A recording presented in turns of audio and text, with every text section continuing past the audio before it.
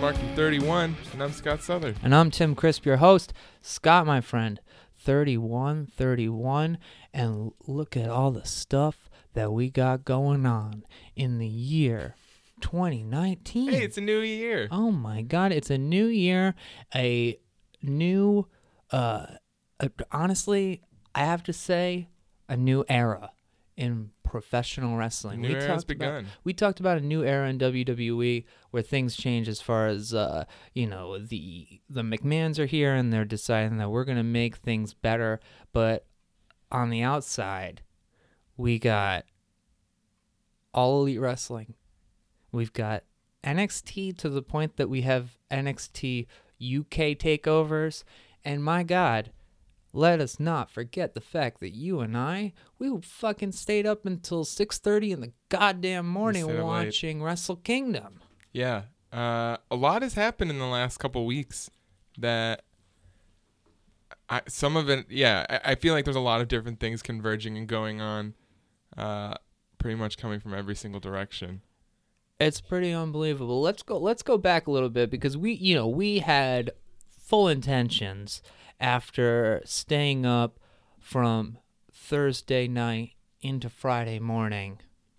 We both took the days off of work and we were like, all right, we can just hang out whenever. We talked about it ahead of time. We said, hey, let's do something on Friday. I tell you what, I probably went to bed at 7 o'clock. I slept like a rock until noon, which made me feel good. And I'd say from like 1:30 to 4, I felt like a human. Yeah, I felt good during the day, midday, noonish. When did you drop off? I like 3-ish, I would say, 3 or 4. And then, yeah, I was freaking toast after that. But all that being said, that was a fun Wrestle Kingdom. That was great. It was a great show. It was great in a way that was like, you don't have the big match, the Okada versus Omega, the thing that like changes everything. But everything that we saw was so solid and like it was all great to very great. Yeah, everything on the show was really, really great. And I also, there wasn't anything coming in even. I don't think that was a match that we thought was gonna dominate or like change the world. We weren't looking at it and thinking like there's gonna be a match that happens here that's gonna change the way that we think of professional wrestling. Right, it's like right. That's already been done. The that gold happened standard earlier. Has been set.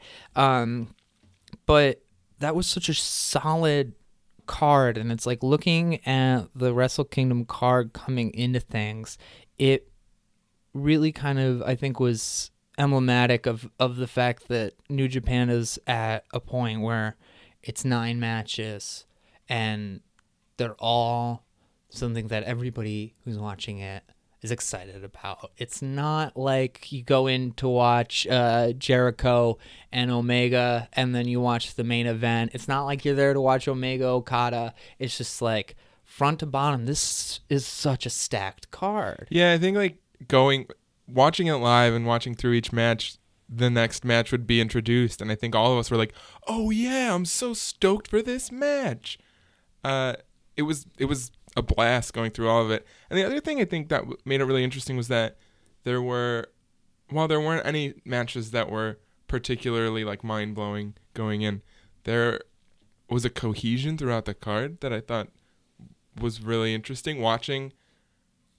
There was a cohesion narratively that was, almost meta-narrative. Watching the Elite lose every match was building a storyline throughout that show, and it made sense through and through, and then you get to that main event, and it's, mildly disconnected from the rest of the things that have happened, but I think there's like a will they, won't they moment going on there where we're like, this match when it's compressed and in itself is a new guard versus old guard situation. But we've also have to factor in, by the end of the night, we have to factor in that all of Kenny's teammates and coworkers and friends and potential like future business partners have all lost. Yeah, and I think that if it is, I guess, unfortunate in terms of purely wrestling storyline, the fact that Kenny Omega's been chasing this belt for so long, went through, the feud to end all feuds to get it, and now he's leaving. So we don't really get to experience the title reign. And I know the title reign, going into Wrestle Kingdom wasn't all that great. I think everybody was kind of down on it, maybe wondering if it was going to pick up, and it's not going to pick up because now he's leaving. Right. But I think the story of Tanahashi, coming back, taking it back for New Japan, and really leading what is now a roster that is not just a bunch of white people in New Japan that are getting everybody to flock to it. It's like, now we're here. Now we're invested. And let's put it back to the guy who carried it up until that point. Yeah, and that's, I think, a wild move that happened because the Bullet Club brought a lot of people like us into Japanese wrestling, and a lot of like Western fans. And I think we all have a respect for Tanahashi, but none of us, or the vast majority of us, weren't watching during his like solid years. We saw that Okada and Tanahashi feud, but we didn't really see anything before that made him. He was always the ace. He was the John Cena of New Japan when we started watching. I mean, look back to the first Wrestle Kingdom that we watched, and this isn't to say that everybody's experience is ours, but I feel like there's, it's representative that you and I watched Nakamura, AJ Styles. We heard that Ishii and Shibata was incredible, and then I remember you saying like, "Oh, you should watch Okada and Tanahashi. Like, that's the main event. It's pretty crazy." Mm-hmm. I didn't watch it. You know? I was just like, I feel like I just did a lot of work, like doing this. I put a lot of effort in, find these matches to find. And I mean, like previously, it did take more work, right? It took like torrenting effort, or it took, we were watching Daily Motion and shit. But yeah, the Bullet Club goes out on their back. I think that I really love the fact that Cody put over Juice the way that he did. Juice hits that finisher for a second time. Pat Creed's like, I don't like that cover, Oh, it was aggressive. And it's like, yeah, that's how it should be. He's fucking out of here. Yeah, he lost. Fucking send him packing.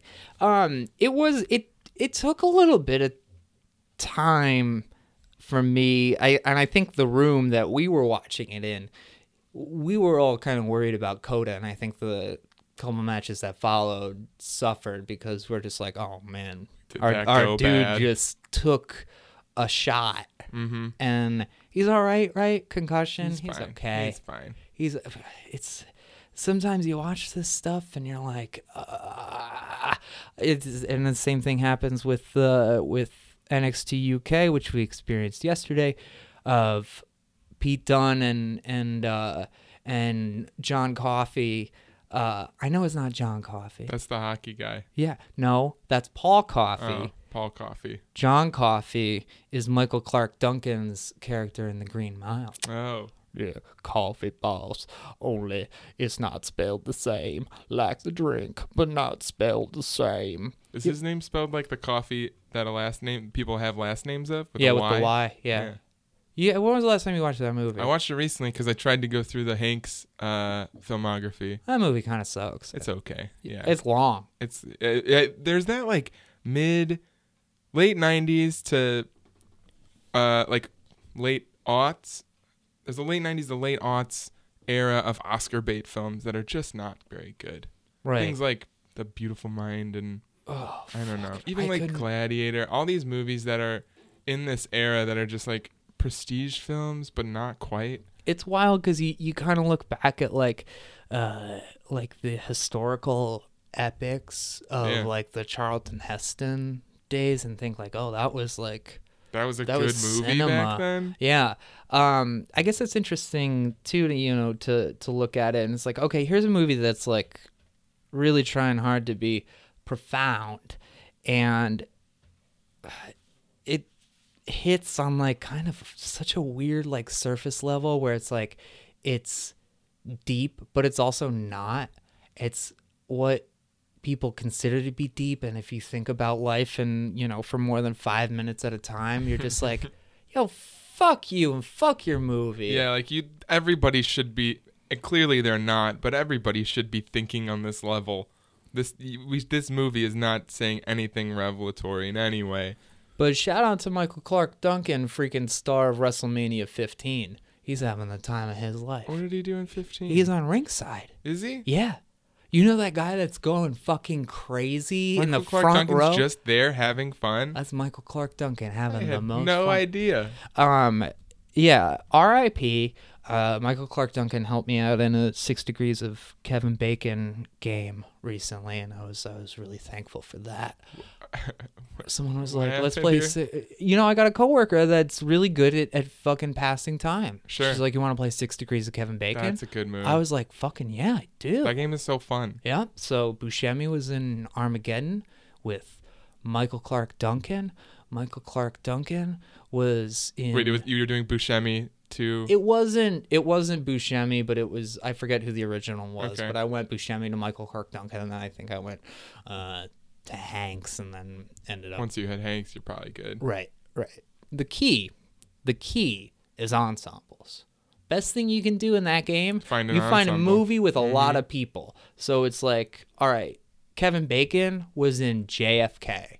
Everybody was in JFK. Sure. And Kevin Bacon was also in Apollo 13. Apollo 13 was what I was thinking, with yeah. Tom Hanks. But yeah, watching Pete Dunne and Coffee freaking try to do that high spot and What then was fall, that? taking tough falls.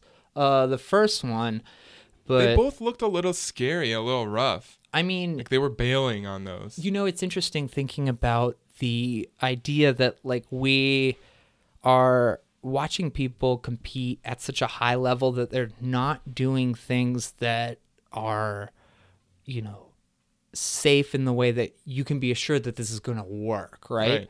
So seeing them try to do a very, complicated move from a very precarious space, and they fall one time, and it's like, okay, All right, figure it all out right. from there. Like we're all still here, but I can't think of a time when I've seen the second one happen, and Yeah. because the air just completely deflated out of the match. Yeah, and it had been a match. It reminded me a lot of that Sasuke Joey Janela match that we saw at Yeah. Joey Janela's spring break when Yeah. they were trying to do that garbage can spot. Mm-hmm. He was up on the top rope and trying to do a flip off of the top rope outside into the crowd with a garbage can on his head, and he couldn't figure it out. And he tried like 3 times, and it just wasn't working. And this top rope spot was reminding me of that, where it's just like, oh no, you guys are trying. We're just watching you try now, and that has totally changed and killed any of the momentum that this match had. Though not enough to kill a crowd for the appearance of Walter. Oh my god, it was so cool when Walter came out, So awesome. and it was great that he had his that's like his music that he's had for a long time. It's got to Yeah. be some just like old German something. Yeah. That was great. And I loved that stare down just being like, we both fight. No disrespect here, but his like kind of standing up straight, looking at Pete Dunne looking back, and the respect that goes into, I'm not here to hit you, but slowly looking down at that title, looking back up, makes a slow exit just to be sure that there's no Funny business. funny business here. And here we go. Yeah, You texted our group thread today asking whether this was going to be a NXT UK thing or NXT thing or where Walter is sitting in the WWE universe. And I think the rumors were that it was going to be a UK thing. And I mean, I personally really love that idea that that's what's happening here. Him coming out at the end of this pay-per-view, this is a new pay-per-view for this new brand. And I think him coming out shows a ton of confidence in this and that this has momentum now. Yeah, it's like you want to see Walter go into the NXT that we know, because I mean, like, fucking think about watching him work with Aleister Black, watching him work with Ciampa, but then you think like, oh no, he stays in the UK. And all of a sudden, you got a fucking brand. Yeah, now we have to watch the UK shows. And this roster, I mean, it was I had no, like, I guess I didn't feel like I was going in with, like, prior knowledge to, who was doing what and all of this. But then it's just like, oh, there's Mastiff. There's Devlin. There's fucking Tony Storm. Like, this is a fucking lineup. Yeah, their champs, their stars are all people we know. I mean, yeah, I've been watching a scattered amount of those shows, similarly like how I kind of watch the weekly NXT shows, right? Where if it's on when you turn on the network and you don't have anything you're specifically looking for, it's like, for sure, I'll watch that. I'll watch it when I take a nap on a Saturday afternoon. Fucking right. It's perfect for that. You kind of absorb storylines by osmosis. But yeah, I think we've seen all of the people in those main matches were people we've seen before, whether it was in the UK tournament or in like cruiserweight tournaments or NXT proper. We've seen all these people before, and I'm sure there's an undercard of folks that we don't know that we're gonna learn to know soon enough. But like, it's this, yeah, like you said, they've built a brand at this point. This is a wrestling federation. Yeah, it's amazing to think, like, it's like watching NXT build up the way that they did, and to the point now where it's just like, it's such a juggernaut. It's got such great mechanics to it. And really at this point, it's like so firmly established, like nobody's left in a long time. Right. Yeah. And you kind of think when shit like that happens, like, oh my God, it's just unbelievable. Like the confluence of events and, how incredible it was to have Finn come in and like make this brand better. Sami Zayn was there to make it better. Owens and Nakamura. And now it's just like, oh, and here it is. It's good. It's running great. And it's amazing, I guess, to think about the fact that that's all so deliberate and possible to recreate. Yeah, they have an outline for creating an indie company now, an indie wrestling organization. They know how to do it, and they did it really well in one space. And I think it's also an interesting thing that like there are slight tweaks, right, for the UK shows. Those dudes are like that. I think that first match was such a thing of beauty. That tag team match between who's that? What's that other guy that was with Zach Gibson? Something Drake, James Drake. Yeah, I don't know him. Sure. But that match between them and Mustache Mountain was like, I think, so stellar. And I think it was also, those dudes were just being as British as possible. They're doing the British Bulldogs thing. Yeah. They do the fucking power slam and the diving headbutt. Mm-hmm. And there were just so many, like, I love how Tyler Bate is getting like the muscle gut, that like big man, that burly man belly. Right. That's just like, that's British as fuck, dude. Mm-hmm. They're being British and they're injecting this like old tradition of England wrestling into this new British brand. And to, like, those crowds too, just the way that they chant, the fact that they got like a sing along chant to say, "Are you watching Vince?" Like, fuck. It's so good.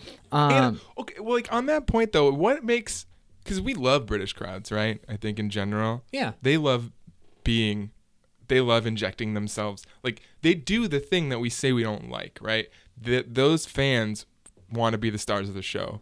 they make themselves the stars of the show. Why are we cool with that? Why is that fun and exciting and energizing when in America when crowds are putting chants together? Probably because we are not used to it fully, and we haven't seen them do something lame yet. Yeah, that's probably true. Maybe neither of those things end up happening, but I feel like the first time that it does happen, we're gonna be like, "Oh, fuck you." Mm-hmm. Just don't give them access to a clock. That's all. That's Yeah. all I ask. All Elite Wrestling had fucking the pep rally of the century. It's so fun. Freaking, it's wild to see that they are coming at this with such. It's like so much is in place. There are a lot of intentions just with the idea that everybody's going to be making the same amount of money. Yeah. As far as genders go, like, That's holy so fuck. bonkers. And you got to think, like, okay, when WCW started giving out guaranteed money, that changed the entire scope. Yeah. And WWF had no choice but to follow suit, because once somebody's able to get it somewhere, they fucking gotta be able to get it here if you want them to stay. The idea that these people are doing this, and you have people like Charlotte, people like Becky Lynch, Sasha Banks, all have now this negotiating power that is incredible. Yeah, and I mean, adding health insurance on top of that. Holy fuck! I think this is going to. This has been a conversation topic for a long time, right? Talking about unionization and treating wrestlers as actual employees of a company rather than independent contractors. Obviously, WWE is never going to do that unprompted, but now it seems like maybe that's going to have to happen. I mean, you got to think so, right? And like, I mean, fuck, all it took was a lot of money being poured in WCW to make it a thing. And they've got a lot of fucking money coming in. These people got like $1 million. They've got like at least $1 million. Dude, it's fucked up. I wonder, I mean, so the rumors are that it's like a high 8-figure TV deal, right? There's a Turner deal somewhere in the works. They're gonna pay AEW something like 80 or 90 million bucks for 2 or 3 years. And I mean, that seems like they could sustain a really nice stable of wrestlers for that amount of time. And I wonder how these contracts are going to work, because I would imagine that if these guys are allowed to work other companies, or if they're allowed to like set their own schedules, or if there's any sort of flexibility in this seems like the perfect place for all of these people to work. Anybody isn't in the main event in WWE, I don't know why you would stay there. Yeah. I mean, especially when you think about the people that have signed with WWE in the last 5 years who aren't doing the things that they were doing when they got signed in the first place. I mean, fucking Gallows and Anderson. Mm-hmm. Like, I mean, and there's so many of those NXT call-ups, or the people that were around, people like Dolph Ziggler, Sami Zayn. There's so many of those mid-card dudes that Ziggler's locked up. Contract-wise? Yeah. Okay. He's such an interesting fantasy booking for this, because like Dolph Ziggler's work rate, as far as like my conscious brain goes, just like predates so much of this. And he's been doing it at a top level in WWE for so long that like I would love to watch Dolph Ziggler work, 6 months after his first independent match, because I think it would be fucking tremendous. Like, Cody has gone in and done good work with, a good tool set, but Cody's biggest strength is his personality. Yeah. No one's saying that he's the greatest wrestler of all time. Dolph, I would love to see him go in there. And do that. That's the thing. Like, he's always been this underdog, right? He's the topic of so much conversation because he's so talented, and you could see him in any other organization actually being talked about as the greatest wrestler. I have no doubt that if he was in New Japan or potentially All Elite or whatever, if he was just fighting at like Bola every year, he could easily be in the top 10 conversation for any given year. Yeah. He's not now because he's having dumb matches and bad storylines and is not really gaining any traction anywhere.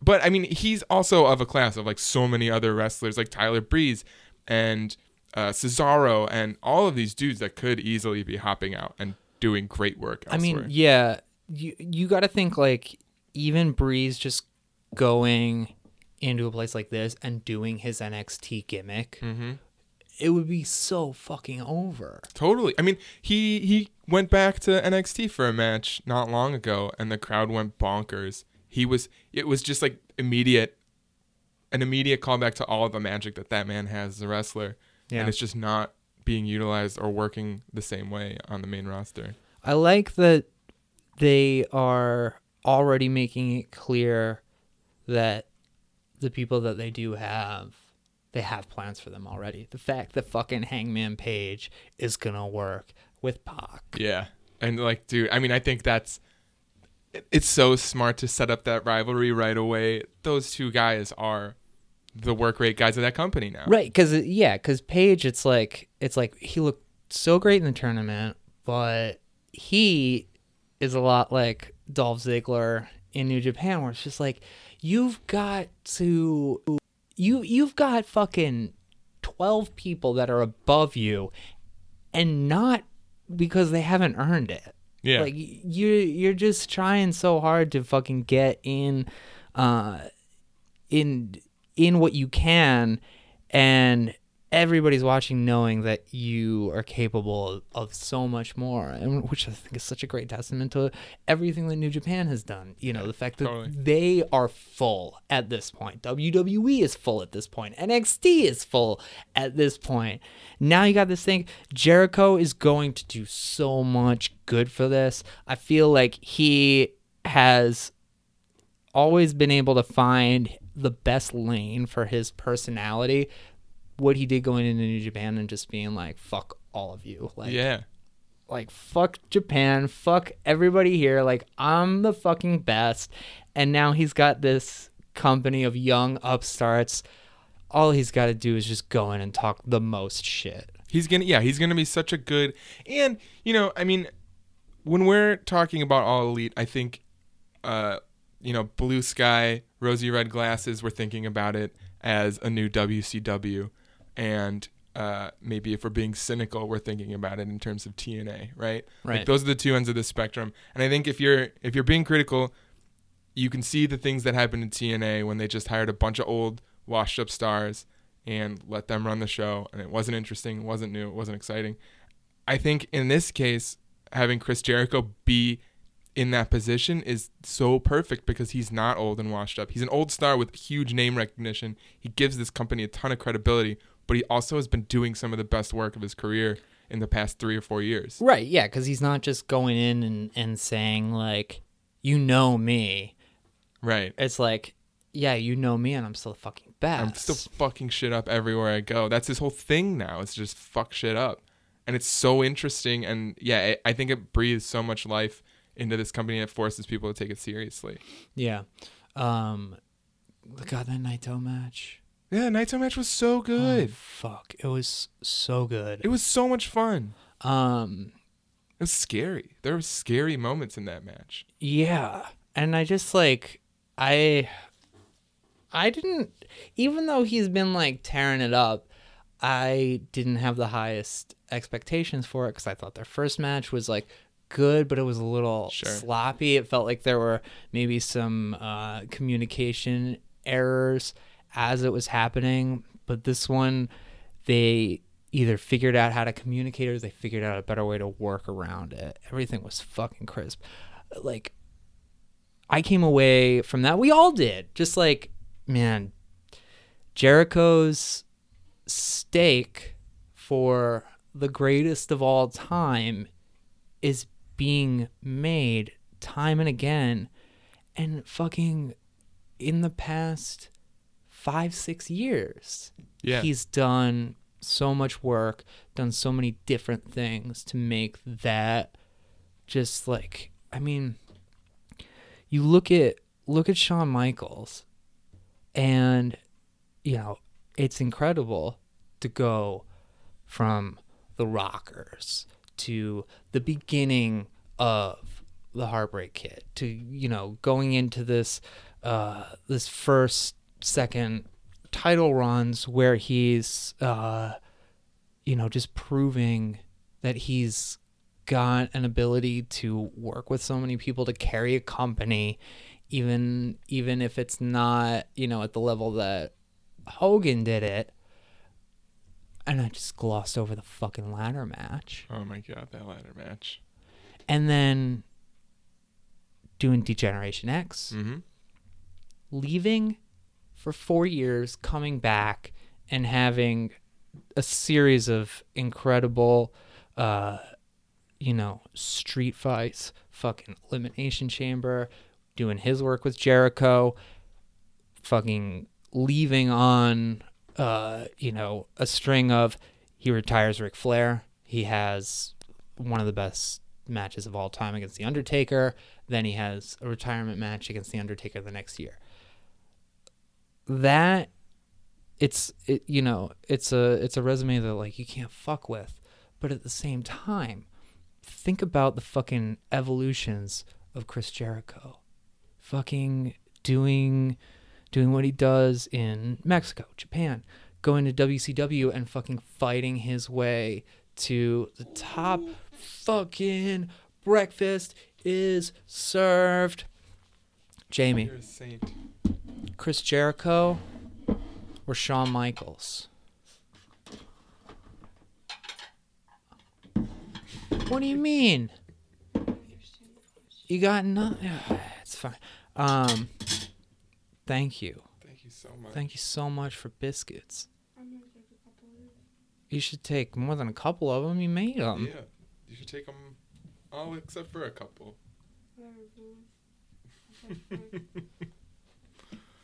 Thanks, Jamie.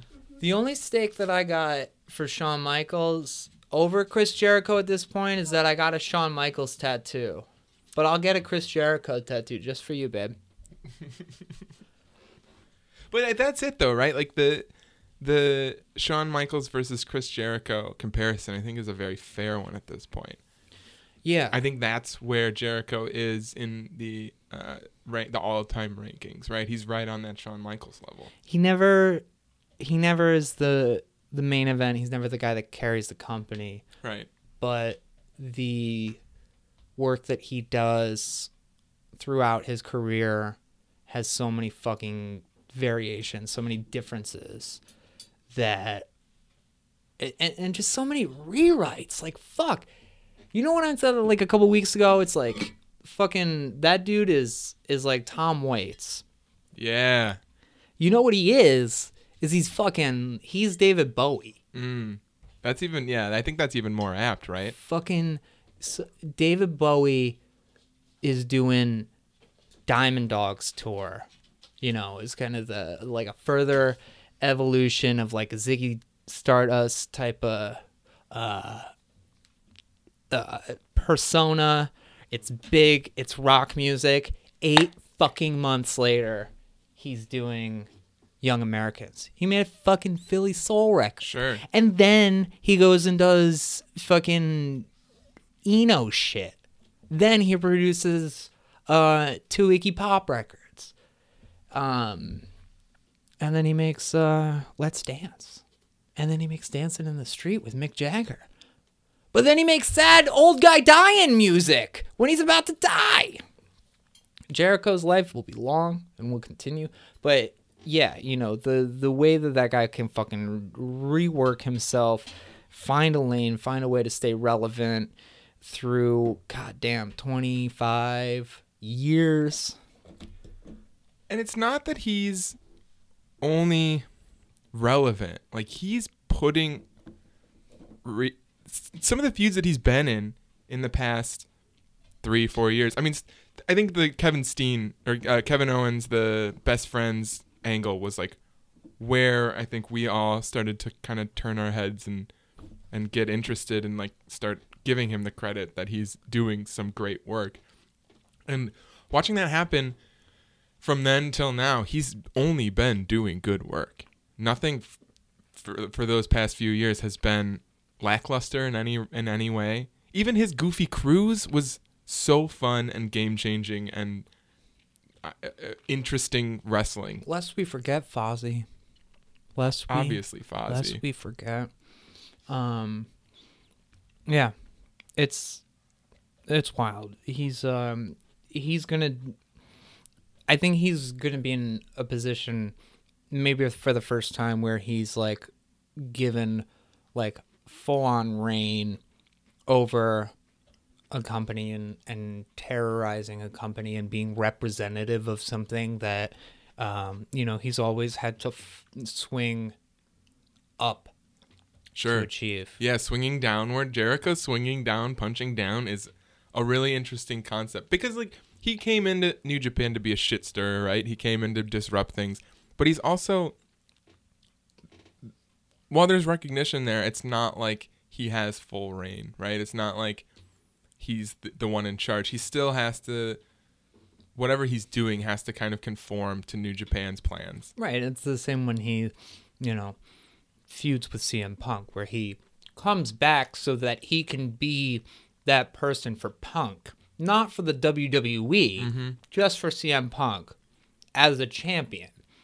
But now this is like, we've got the Young Bucks and Cody and maybe Kenny, and it'll be interesting, I guess, to see how that plays. Like, are they the baby faces of it, or are they like kind of, oh, we're in charge here, we run this show? So where's Jericho fit into all of that? Yeah, I think watching the personas of these people who at this point are almost above heel and face personas, right? Because they are changing wrestling outside of wrestling in so many ways. The Bullet Club ceased having any classic wrestling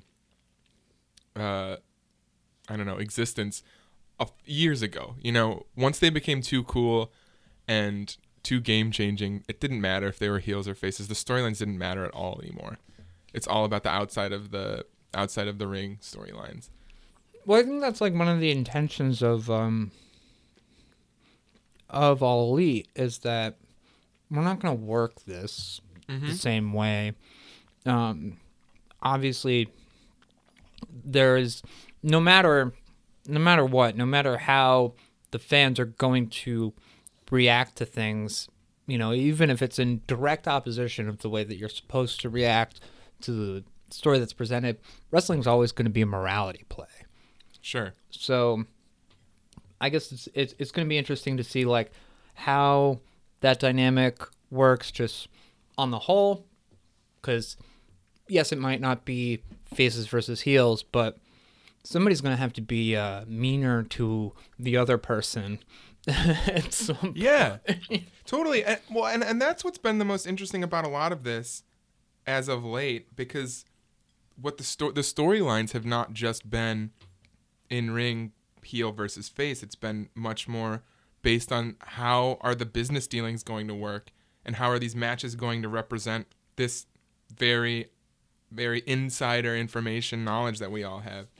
We're thinking about these matches in terms of dirt sheets rather than in terms of in-ring stuff, or maybe not even dirt sheets. Like they're playing these matches based off of that, I think is what it is. It's interesting. I guess like something that I've been thinking about over the past few days is, I'm watching The Wire with Jay right now, and there's such an interesting aspect to that show. One, watching it with someone who's never seen it before and being trying my best to just, the scope of that show is so enormous, and watching it with someone who's in there for the first time, for her, I think like halfway through the first season is when she really started to get into it. Sure. Because you're introduced to so many people, and it's hard to keep track of who's who, and it's like you get the big people, but who are these other ones that they're talking about? And like, oh, okay, so that's the dude that Stringer was talking about like 10 minutes ago. So being, I guess, in the position of wanting to do what you can to just be like, okay, so here's someone that you might want to pay attention to. He's this person. But also, you watch so many people who are doing good and bad things, and it's like, you think about who your favorite characters are on that show, and for me, it's the ones that are the most consistent. It's like, I love Omar because he doesn't do anything that's not in his, like, just his sense of what is right and wrong and the way that he lives. And I also love Bodhi just as much because it's like, well, Bodhi's fucking figuring it out. And he's smart. He's also stupid. Mm-hmm. And I love Kima because she's so consistent, and but she does like bad cop things too. She does. But I mean, all three of those characters have very specific driving forces behind each of them, and they never stray from those. They might turn into bad guys or good guys based on the situations they're put in, but you can see where they're all coming from, and they all have this very specific individual driving force for each of them. And you're right, they stay consistent throughout. And it's like you are watching a piece of storytelling, and you're investing in, wanting the bad guys to get caught, but also wanting them to win in certain places, wanting some to get their comeuppance, wanting some to fucking get tossed in the trash, no matter which side of the fence they're on. But it's just a matter of like, who's consistent, who's doing something that I find interesting, who's doing something that I can think about on a level that's deeper than what they're giving me. And you got to think that is a good way to go about this type of reality that they're setting up in All Elite, where it's just like, that everybody who's watching this just wants to invest as much as they possibly can. So let's ditch some of the preconceived notions. Just give me good fucking stories. Yeah. I can root for more than one person. I don't have to be on one side of good or bad. Just fucking, just make it consistent. Just make it good. Give me something to invest in consistently. Yeah, and I think that's what the story has been for such a long time with with the Elite, with Cody, with the Bucks. The Bucks haven't had a real storyline inside wrestling in a very long time. Right. Like they just show up and have the funnest, goofiest, great wrestling matches. And I think that what the storylines have been it's been being the Elite. It's been their YouTube channel. It's been their YouTube shows. It's been the build up to All In. All of that adding together, turning itself into a huge story of wrestling. Like that show there were no real storylines going into it, but it was all based on like, are they going to be able to pull this off? Who are they going to be able to get there? Right. Are these going to be good matches? And I think that the storyline of All Elite is, we want something that it doesn't have to compete, but we want it there on a level that drives one to do better, and we want this one to do better. They don't even have to touch each other. We all just want the same thing, which is to be entertained. Sure. Yeah, I mean, honestly, like there might be a strategy that comes out of this for WWE to be like, you know what? Fuck it. Let's turn the volume up on this thing that is nowhere near what All Elite is doing. Like All Elite is, maybe they're bringing in the meta narrative, at a level of 10. Maybe WWE is like, actually, let's bring that down. We're not going to compete with them at that level. We're going to like brand ourselves on doing this thing, but let's be consistent with it. Because that's where the problem, I think, is with WWE, is that they forget what story they're telling in the middle of it so often, and that's what's so frustrating here. Yeah, that's very true. So much of WWE's storytelling and so much of where it is fragile is the fact that it's their week-to-week process turns into do or die every week, where it's so short-sighted. I think we become fairly short-sighted because of it. Because, this week in WWE wrestling, I'm feeling great about wrestling. Right? Oh, fucking everything right. is awesome. WWE is the best. 2 weeks ago, we were complaining about how it's shitty and boring and stale. Mm-hmm. We're just as guilty as they are of it. But I think that that's something that they certainly need to work on in putting things together in a consistent manner. Whether it's a good product consistently, I think more so than that, they need to be putting stories together consistently, and they need to be building characters consistently. Right, because I'm not looking at All Elite and thinking like, oh, I just want Becky to go in there. Right. I want Becky to do the fucking best that she can in WWE, and I think that's even true for someone like Daniel Bryan.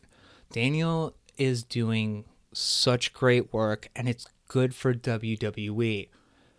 Go to somebody like Gallows and Anderson. Go to somebody like, I know that I'm hearing that Almas isn't too happy. If he's unhappy, if they're not gonna like pull the trigger on him, then yeah, I want him to go. I want him to go somewhere where he can do the best that he can.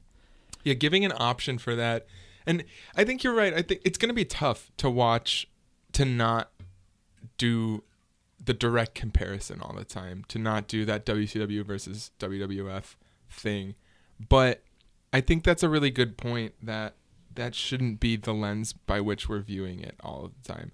I mean, we see Neville go over there, I think, is like the thing that makes it compared, right? But right. Neville, it was one of those wrestlers that we knew was a top guy that was never going to get top guy billing. There's plenty of people like that in the WWE. I mean, I think that we're going to go into this situation that we haven't experienced in a really long time. The idea that WWE might have, network television competition from a different wrestling company. And we're going to go back to, okay, cool. Remember when it was WWF versus WCW? Because that time was awesome. We all loved it. The ratings war, it's been talked about to death. And to a certain extent, we're still...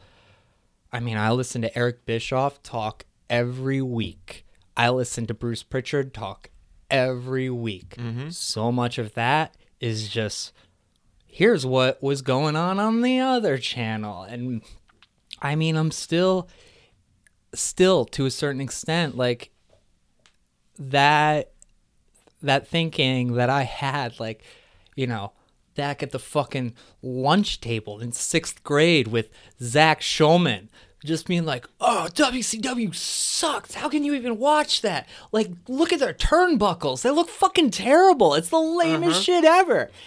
I mean, that still permeates to a certain extent. That's still like my gut reaction to the idea of competition happening here.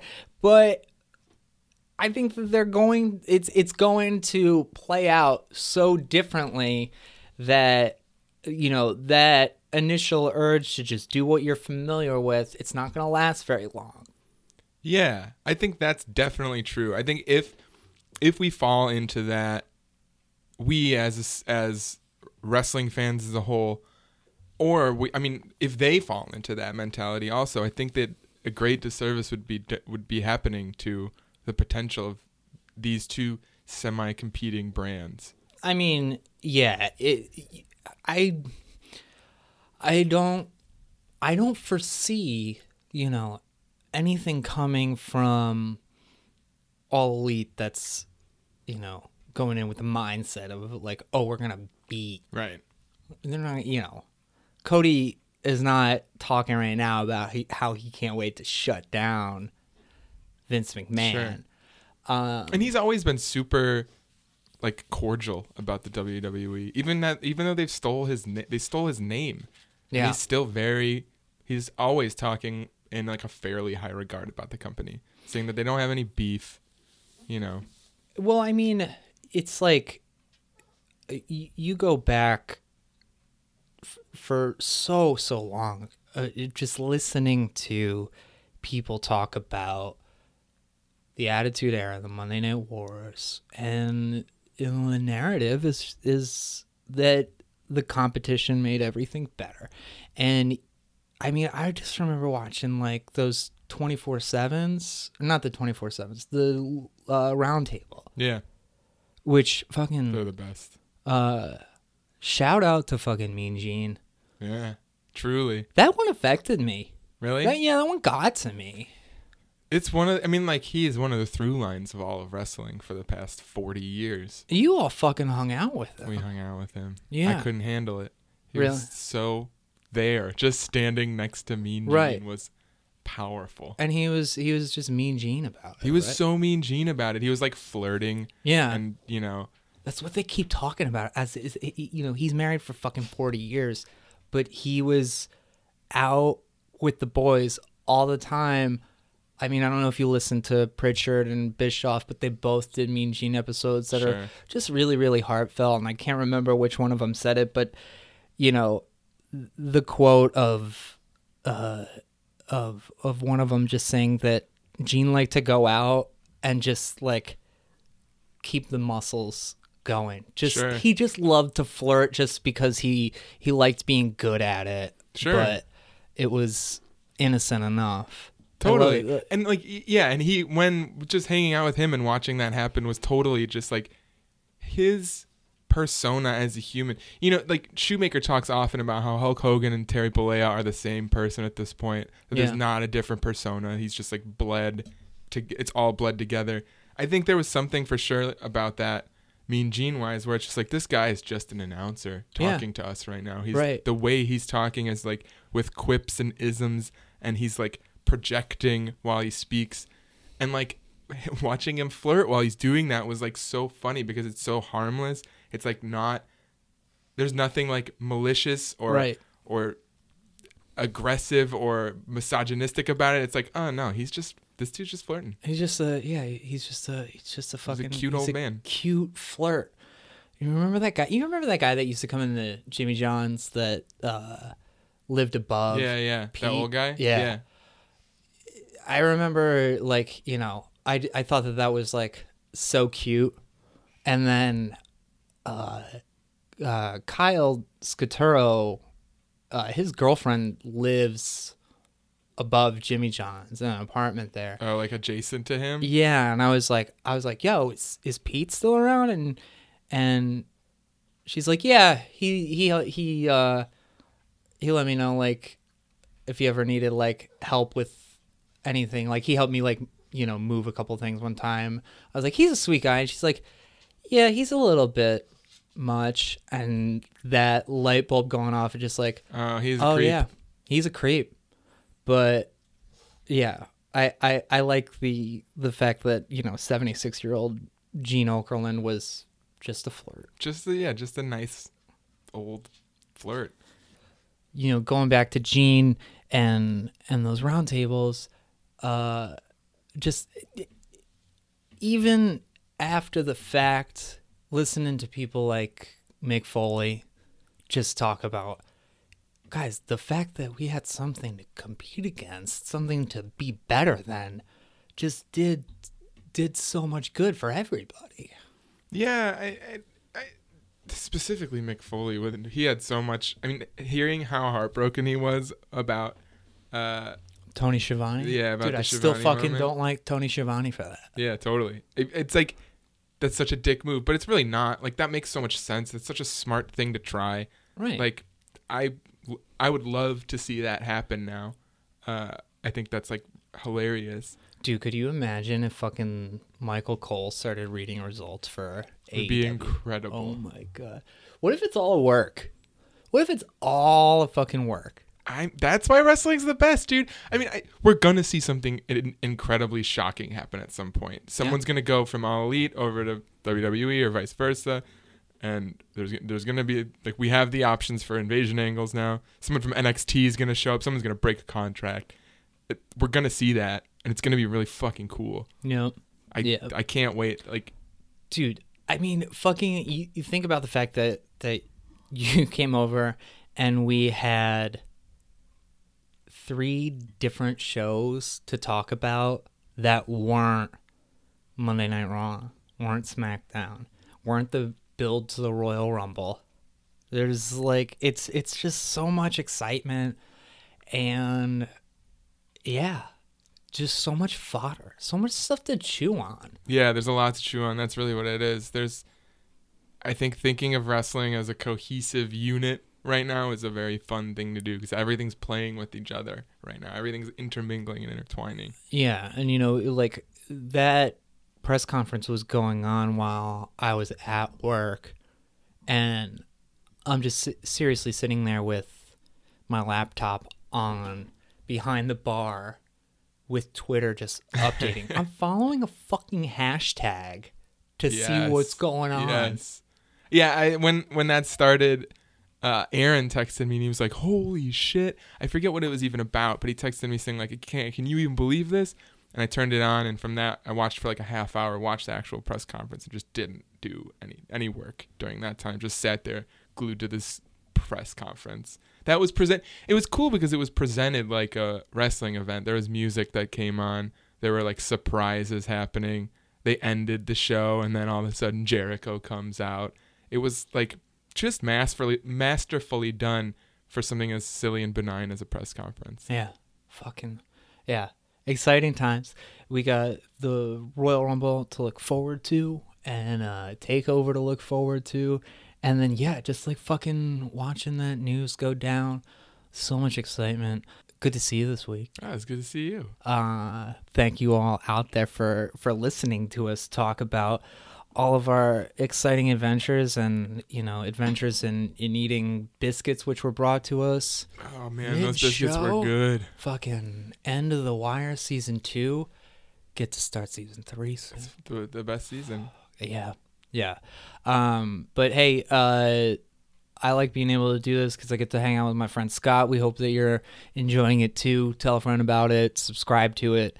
All of that good stuff. I know that I keep saying that we'll be back next week, and I know that we don't always follow through, but we do our best. And sometimes it's nice to take a week off if you're not feeling human, because then all of a sudden you get to talk about a million things at once. But the plan is next week. If it's not, it's a week after that. Either way, we'll be here, and we hope to have you with us for 32. Oh my God. Oh, we're catching up. We're all 32 years old. This Karl podcast Malone. is 32 episodes Call us the old. mailman of wrestling podcasts. Magic Johnson. We'll see you then. Thanks, folks.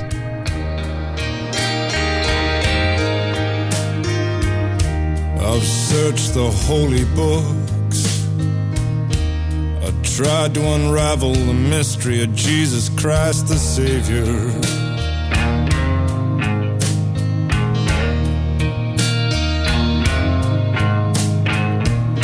I read the poets and the analysts, searched through the books on human behavior.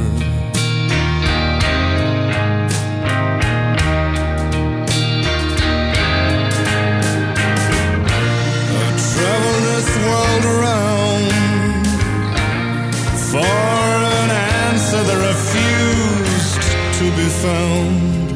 I don't know why, and I don't know how, but she's nobody's baby now.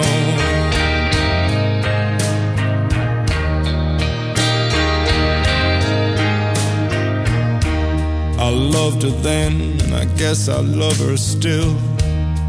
Hers is the face I see when a certain mood moves in. She lives in my blood and skin. Her wild feral stare, her dark hair, her winter lips, as cold as stone.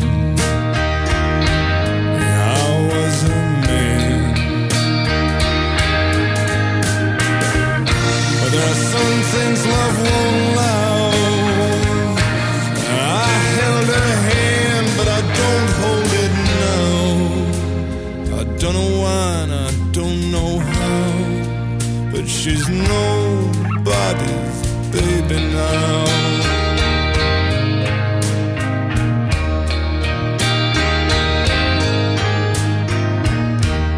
Now this is her dress that I loved best, the blue quilted violets across the breast.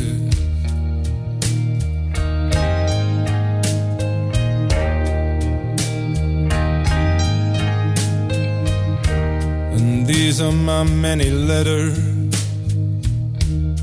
torn to pieces by long-fingered hands. I was a cruel-hearted man. I tried to lay her ghost down. Well, she's moving through me even now. I don't know why, I don't know how, but she's nobody's baby now.